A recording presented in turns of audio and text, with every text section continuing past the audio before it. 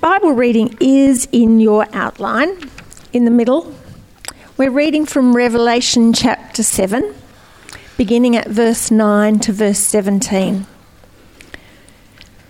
Revelation chapter 7, verse 9 to verse 17.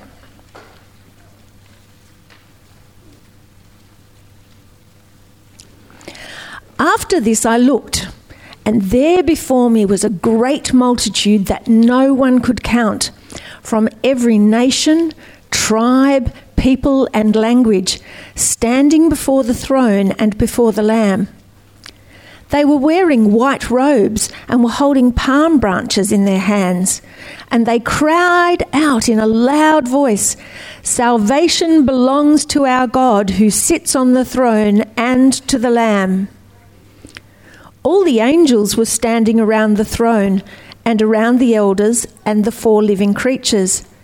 They fell down on their faces before the throne and worshipped God, saying, "Amen. Praise and glory, and wisdom and thanks and honour, and power and strength be to our God forever and ever. Amen." Then one of the elders asked me, "These in white robes, who are they, and where did they come from?" I answered, "Sir, you know." And he said, "These are they who have come out of the great tribulation. They have washed their robes and made them white in the blood of the Lamb. Therefore, they are before the throne of God and serve him day and night in his temple. And he who sits on the throne will shelter them with his presence. Never again will they hunger, never again will they thirst. The sun will not beat down on them, nor any scorching heat. For the Lamb at the centre of the throne will be their shepherd. He will lead them to springs of living water, and God will wipe away every tear from their eyes." Thank you, Jane. Great to see you here this morning, and Happy New Year. It is, I should say I'm Michael. I'm one of the pastors here at the Lakes, if you haven't met me, and if you're new here, special warm welcome to you. We're on the eve of Good News Week. As Isaac said, it's an exciting time for us. Beginning of a new year, 2020. And I won't, so we've hit the reset button, I hope you have, on your life, so to speak. That's what New Year's do, don't they? That's what New Year's Day does.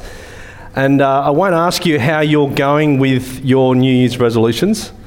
Everyone puts their head down, yeah? Why are resolutions so hard? Why is it that they so often fail? We're 5 days in, and you're probably thinking to yourself, I just can't do it. And I suspect it's because we underestimate how hard it is to change, how hard it is to change ourselves, how hard it is to get out of a bad habit and get into a good new habit. But it also, resolutions also raise some other bigger questions. What resolutions should I be making? What is my life about? What's my goals? What should I be doing this year such that the resolution matches up with that? Because surely the resolution is something I'd like to do, I know I should be doing. This is the path I should be on. It kind of raises those bigger questions. Why am I here? What am I doing for 2020 and beyond?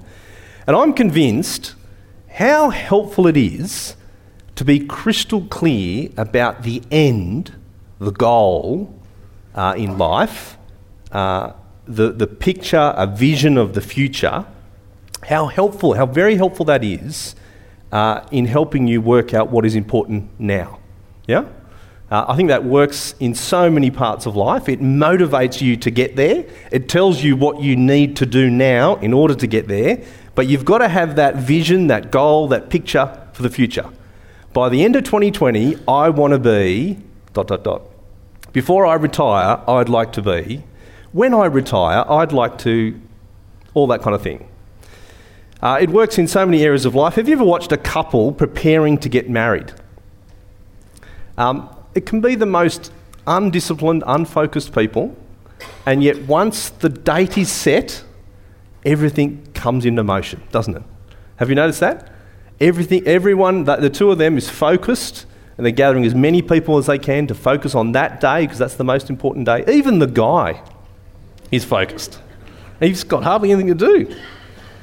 Or if you watch someone work towards a financial goal, a serious financial goal. I had a friend at uni together. His goal was to be the first person to buy a house. He wanted to get wealth as quickly as he could. He headed over to WA. He was a mining engineer. He went to a remote, dusty, unpleasant, unattractive part of the WA, flew in, flew out, disconnected with his friends, lived with people he didn't know in Perth, injured himself in the mines, has a scar several inches long on his forearm where he got into a battle with a machine in somewhere deep within the earth. And all because he had the goal, all the whole time in mind, I'm going to return to Sydney and I'm going to buy that house. And he did. But that's what it took. He needed that goal to get there. I've got lots of visions for 2020, as you can imagine, circling around my head. Big year for us. One little one coming up is on the 3rd of February. I've got this vision of my three girls in new school uniforms, 3 new school uniforms, at a new school, walking through the gate down in the Illawarra. And that's been really helpful, because I've realised, well, lots of things need to happen if we're going to make it to Monday the 3rd of February. And that's motivated us, that great vision. Now, the vision this morning is the biggest possible vision you could imagine. It doesn't get any bigger than this. And this is the vision that we all need to get crystal clear in our heads. It's a picture, not just of the end of 2020, it's a picture of the ultimate end. It's a picture of heaven. It's a beautiful picture. It's a picture of God gathered with his people in heaven. And we're going to explore that together. And it raises a number of questions for us. And they are, is heaven for real? Does it actually exist? What's it like to be in heaven? What actually happens there? And the last one, how do I get into heaven? How does anyone get into heaven? Really important questions. And if you're a Christian this morning, I think this is going to be really helpful as you just commit yourself afresh to what's important in life, as you realise that's where we're heading. So be encouraged, be challenged about what you're going to do in 2020, even this week, for Good News Week. If you're not yet a Christian, or you're still checking things out, fantastic to have you along this morning. I'd be surprised if you hadn't thought about the question, what happens after you die? I think most Australians have thought about that question. And I'm sure you'd agree, if Christianity is true, heaven is incredibly attractive. I want to go there. I'm sure that you'd like to go there too. And hell is absolutely awful. And given those two options, given what we're talking about, this is a really important topic. You can't muck around with this. It's either true, and we need to do something about it, or it's not true, it's a fantasy, and we need to dismiss it. There's a lot at stake, isn't there? And it's one of those things you want to be really confident on your answers. You want to be really sure that you're trusting someone who's trustworthy as you find the answers to those things. And so I want to encourage you this morning to hear what God says in the Bible about this really, really important question. Don't trust me. Listen to what God says about heaven. Because the wonderful thing is, as Christians, we believe that God knows the beginning from the end, and he has kindly spoken to us in the pages of the Bible, and he's mapped out for us a future. And that future we're going to explore this morning is the future of heaven. We're in the book of Revelation, so have that passage in your outline in front of you so you can see it. On the right-hand side is the text, and we're going to refer to that as we go along. If you're in your Bibles, it's the last book of the Bible, really easy to find. If you've headed to the index, you've gone too far. It's the last book there, Revelation chapter 7, verse 9. And here's a bit of background for you. The book of Revelation is written by John, one of Jesus' closest friends, a disciple of Jesus. It's actually a series of visions and prophecies given by God to John when he was on the Isle of Patmos in the Mediterranean Sea. He wrote down the visions, collected them together, and that's how we've got the book of Revelation, written about 40 years after Jesus died and rose again. And in this part of Revelation, chapter 7, John focuses in on the picture, the vision of heaven. Now, what an extraordinary vision it is. When you heard it read out, this is extraordinary, isn't it? It's not one of those granular pictures, poor quality photos that you go, I can't actually quite make out what's going on in that photo. Not one where you have to squint your eyes to see who is who. It's not a poor quality video on a mobile phone. It's actually full HD picture, isn't it? It comes out at you. It's the 3D version. It's surround sound, crystal clear video clip of heaven. Very, very helpful that God's given it to us. And we're about to see who is there. We're about to see what they're doing. And most importantly, we're going to find out how we actually get there. Now, as we explore this, you might need to scrub the picture of heaven you have in your mind. I don't know what the picture of heaven you have in your mind, but I can guess, for many of us, it's the one that the advertisers have put in our heads. You know the one I'm talking about? It's the white clouds, yeah? It's the harp, yeah? It's the shiny white teeth, yeah? What else is it? What's the picture you have in your mind of heaven that you actually need to get rid of? Because heaven is often described to us by advertisers as those things, the halo, the cloud, the teeth, but actually quite boring, have you noticed?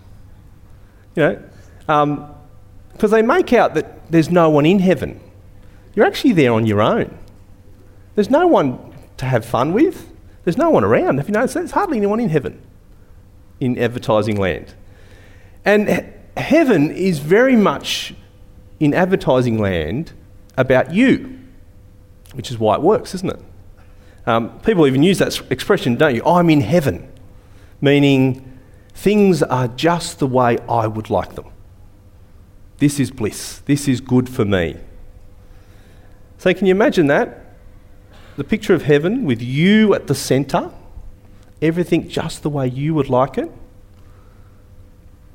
Can you imagine yourself, you stuck with you on a cloud with a harp, the shiniest white teeth you've ever had, but with you by yourself, all about you, forever? I don't want to go to heaven, if that's what it's like. We've actually got to start again, haven't we? Scrap that, start again, blank canvas, let's paint the picture with God's picture, the real picture, the real heaven, the heaven that actually exists. Have a look there, verse 9. It's much more magnificent. Have a look, verse 9, it is a great multitude of people gathered. It is a huge, millions upon millions of people gathered. More than you can count. An incredibly diverse, incredibly international crowd. There's people from every nation. There's people from every tribe. It is staggeringly big. It is exceptionally broad. It's hard to get your head around, isn't it? Can you think of the biggest crowd that you've ever been part of? Did anyone go down to the New Year's Eve fireworks in Sydney this week? The Central Coast is just too good, isn't it? Oh, there's one. If you were there, you gathered, so Clover Moore tells us, with 1 million people. There were 1 million people with their eyes around Sydney Harbour towards the bridge, towards the fireworks. All with one focus, one celebration of colour, of life, of 1 million people. And as big as that was, that is nothing compared to heaven. That doesn't even make the first step in heaven. That doesn't even fill the foyer in heaven. That looks like a poorly organised kids' party compared to the heaven that actually exists. And look at the picture of heaven. It's not just humans that are gathered from all over the world. Look at verse 11. It's the angels. The angels in heaven are standing around the throne, the elders and the 4 living creatures. They fall down on their faces before the throne and they worship God. And there's something really, really important here, isn't it? Verse 9 and verse 11. What are they doing? They're standing around the throne and before the Lamb. They're holding palm branches in their hand and they're wearing white robes. Now that just looks weird, doesn't it? But it's actually, it's funny kind of imagery, but it's picture language. It's God giving John picture language to describe what is absolutely magnificent, to help us paint the picture of what heaven is actually like. It's an image to depict reality. The throne is the image in the Bible of a king. I think we're very familiar with that. And who is the king in the Bible? God is the king. He's the King of Kings. The Bible keeps referring to God as king, and here at the centre of heaven is God in all his magnificence. And the Lamb is John's way of referring to Jesus. In John's Gospel, John's biography of Jesus, he calls Jesus the Lamb of God.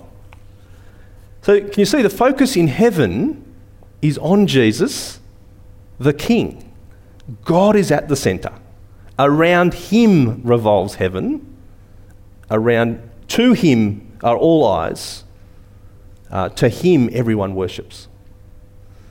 And it's a whole of life and body experience, isn't it? When you peep into heaven here in Revelation chapter 7, they are joyfully submitting themselves to God, enjoying God, praising God. The palm branches are actually a picture of rejoicing and celebration from the Old Testament.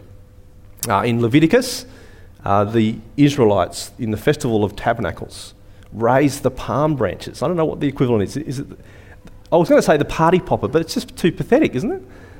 It's just that heartfelt rejoicing and celebration. I want to be here. This is fantastic. I'm worshipping my God. And you can hear it in their voices. Look at verse 10 up on the screen. Salvation belongs to our God, who sits on the throne and to the Lamb. We are here because of you, Jesus. You are the King. You deserve all praise. You are the glorious one. We belong to you. We love you. We worship you. We enjoy you. Praise and glory and wisdom and thanks and honour and power and strength be to our God forever and ever. Amen. Can you see what it is? It's unending praise, isn't it? It's that joyful, abundant, overflowing, spontaneous praise that never ever ends. It's the praise and the relationship and the enjoyment that just fills up your soul. And you go, that is what I'm made for. This is where it's at. This is life to the full. This is how my soul is satisfied. Well, it's a magnificent picture, isn't it? What does it tell us? What does this picture of heaven tell us about heaven? Well, it tells us that heaven doesn't exclude people based on race or culture. That is a great thing, isn't it?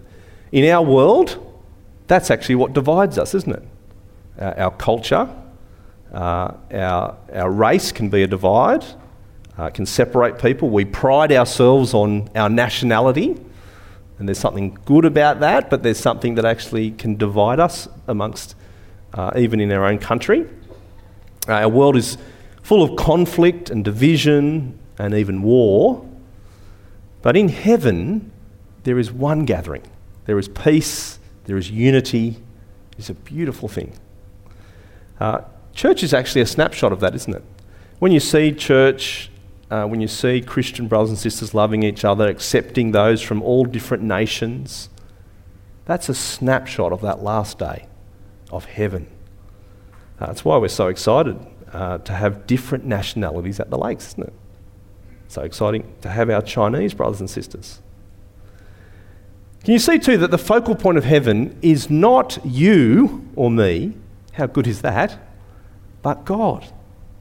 It tells you that we're actually made for something bigger, something far more important than ourselves. Heaven is not about you. Heaven is about God. That is a beautiful thing. And that actually tells us something about life too, doesn't it? That life is not about you. Life is about God. I wonder, have you realised that? as you head into 2020? How good is it though how freeing is that? It's not about me. It's about God. It tells us our deepest longings are not found by looking to ourselves, but looking to God. That's who will satisfy. Life that satisfies is about giving honour and praise to our great God, not giving honour and praise to me. Heaven is not about you. Heaven is about God. Life is not about you. Life is about God. He is the one who's glorious. He is the one that's deserving. He is the one who truly satisfied. And so we've actually got to kill that myth, haven't we? That if I could just get everyone doing what I would like them to do, if I could just have life the way I would like it, if I could just get that thing, I'd be satisfied. And the answer is, you won't. That's not what heaven's about. That's not what life's about. The reason advertisers give us that picture, that image of heaven, all about us, is because it works, isn't it? It's actually what our human hearts love to hear. It's about me. But it's a lie. You even know it's a lie. Surely you know, life experience as you go on tells you that you won't be happier with more stuff. That won't actually satisfy you in the end. People who are 100 times as wealthy as you will tell you that, if they're honest with themselves. The reality is there's a God-shaped hole in our very souls that only God can fill. And so the vision of heaven is nothing like what the advertisers are telling us. We need to get rid of it. It's the joyous celebration of millions upon millions, not focused on fireworks, but focused on our great God. And notice in this passage you pick up, it's not drudgery. It's not like, oh, we've got to gather again. Oh, what time's church? It's a bit early. It's like, I want to be there. Heartfelt, joyful celebration. Why would you want to be anywhere else? This is where it's at. Have a look with me at verse 15 to see how good it is. He says, they are before the throne of God and serve him day and night in his temple. And he who sits on the throne will shelter them with his presence. Never again will they hunger. Never again will they thirst. The sun will not beat down on them, nor any scorching heat, for the Lamb at the centre of the throne will be their shepherd. He will lead them to springs of living water, and God will wipe away every tear from their eyes. That is exceptional, isn't it? I mean, whether you believe in God or not, whether you think this is true or not, that is an extraordinary picture. That is the picture. I want to go there. I want to be part of that. And notice God's described it for us in terms that we can relate to, because he's described it by what it's not. He's saying, you know all those miserable things that are part of life that just get in the way of a good life? They are not there. And who is going to fix it? God is. That's the beautiful picture, isn't it? And so let me take you through it. Our world, what does our world desperately need? It needs shelter. Shelter from all kinds of dangers. As Jane said earlier, thousands of people are seeking shelter from fires this summer. It's just absolutely awful, isn't it? It's just part of the broken world in which we live in. It is awful. But in heaven, God himself will be our shelter. In our world, there is hunger, but it says here, but in heaven, we will never be hungry because God will satisfy us. Here we are thirsty. Our planet is hot and dry, and we're thirsty for all kinds of needs. There we will never thirst, and God will give us living water. Our world is lost without its maker. In heaven, God will be our shepherd, the one we need. In our world, there is real pain and there's much tears. In heaven, there'll be no more pain, and God will wipe away every tear. That is something to look forward to, isn't it? That is something I can live towards. I want everyone to be part of that. A place where there's no more pain, where God will wipe away every tear. Even over this festive period, with all the celebrations, when everything looks so good, so happy, when many would say Central Coast is heaven, God's country. We do fool ourselves, don't we, that our world is not in pain. We kind of fool ourselves that it's actually okay. Yeah, people are okay. But the celebrations, I think, thinly cover over real pain and real hurt, real broken people. I saw it on New Year's Eve. We got invited to 2 parties. How good is it to get invited to 2 parties on New Year's Eve? Yeah? You time it right, you get 2 lots of food, okay? And we did.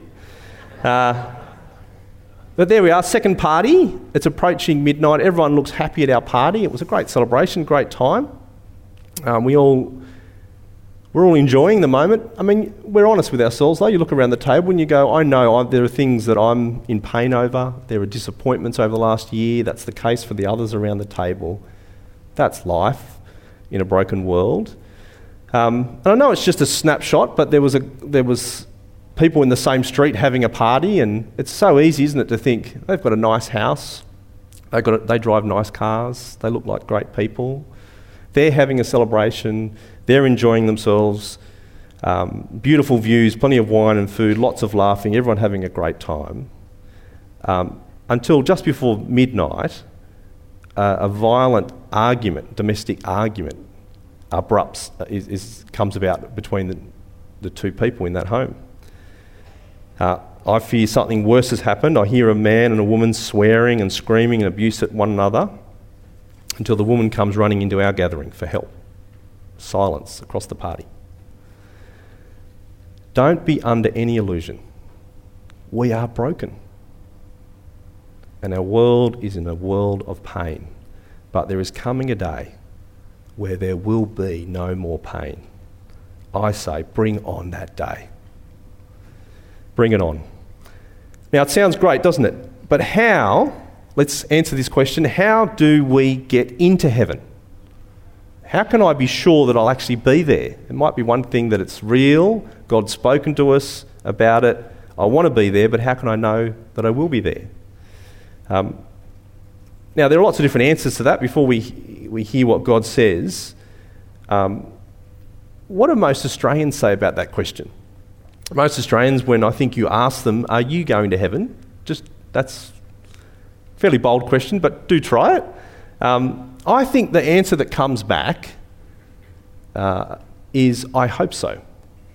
I hope I'm going there.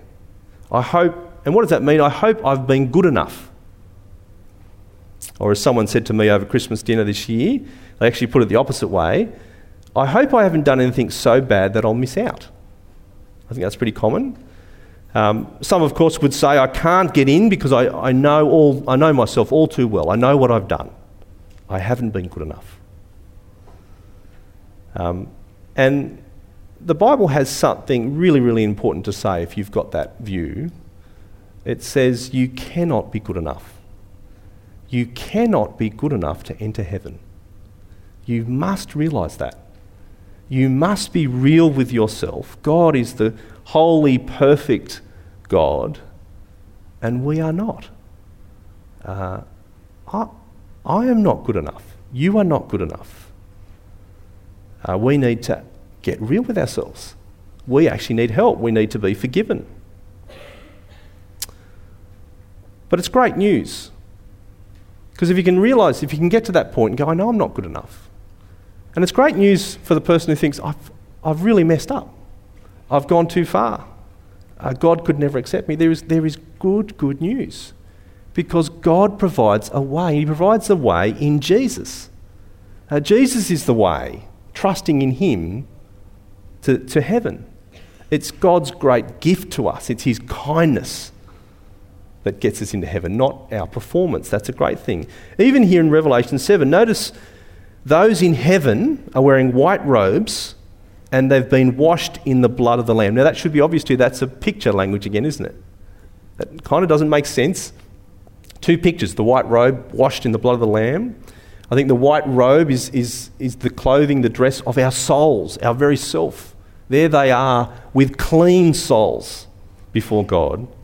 Why? Because they've been washed in the blood of the Lamb, because Jesus has died on the cross. And what did he do at the cross? He took the judgment of God that we deserved. His blood spilt for us means that we can be forgiven. We can be clean before God if we trust him. He has suffered the penalty on the cross that we deserved so that we might go free, we might be forgiven. That's wonderful news. That's what Jesus' life was all about. That's why he came. There they are, white robes, spotless before God because of Jesus. That is how you get in.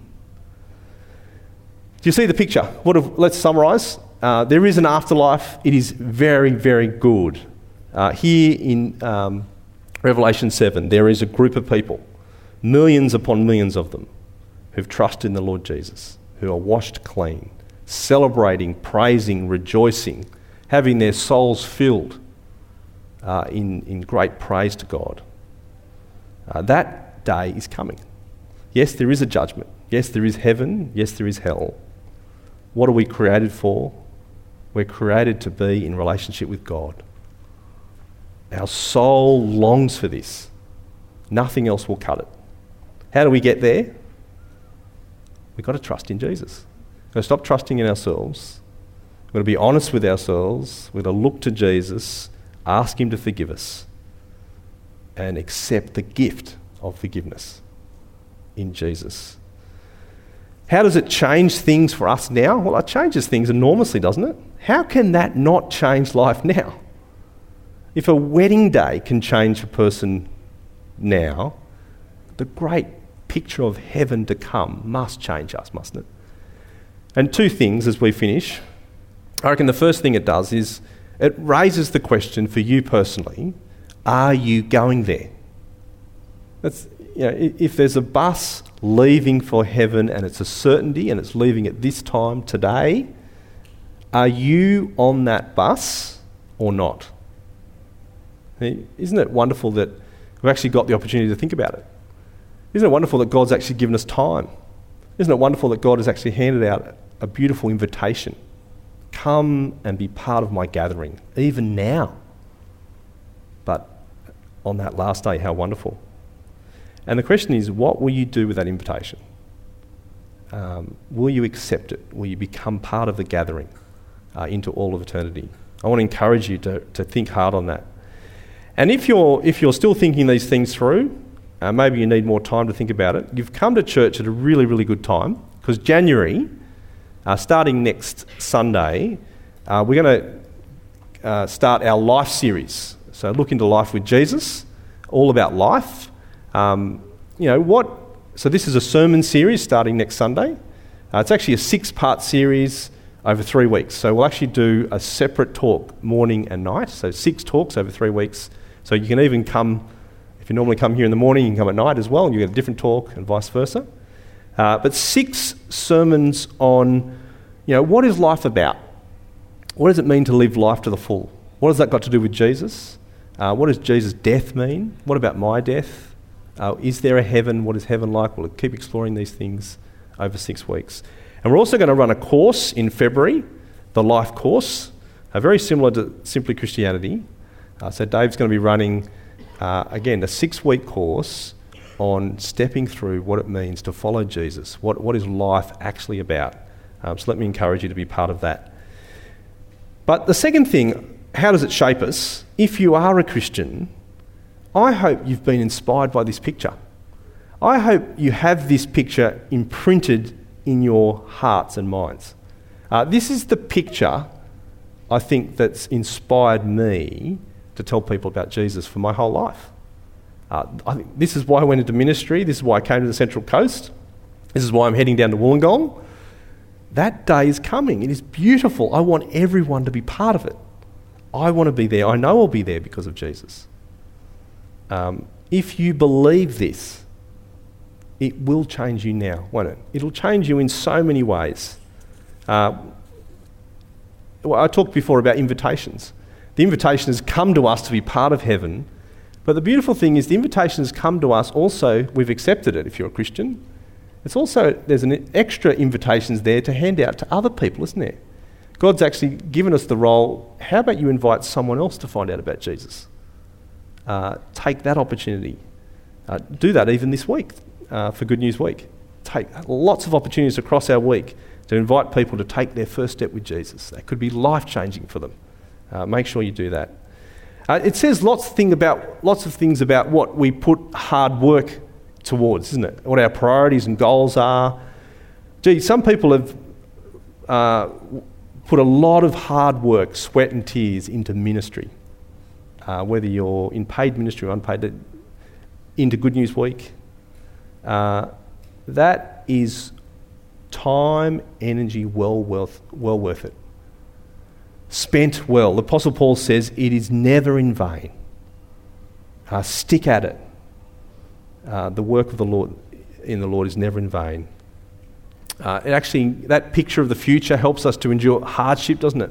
Life is broken, life is messy, but there's coming a day where there'll be no more pain. I can hold on to Jesus to that day and wait for that. I can even forego good pleasures now for the sake of the gospel, for the sake of the kingdom, because heaven is coming. Imprint this vision, this picture on your mind. Drink deeply from these words, because it will change your life. I'm going to pray for us. Our great Heavenly Father, we thank you so much for the Lord Jesus, that picture of him seated on the throne on that last day, by your great gift, us gathered around singing your praises to you and you alone. Father, thank you that this is what life is all about. Father, thank you for the wonderful gift you've given us in Jesus, that we can be forgiven and be part of it. Father, thank you for the invitations that we've been given to give to others. Lord, please find us faithful, even this week, as we invite people to this life-changing gathering. And we pray it all for Jesus' sake. Amen.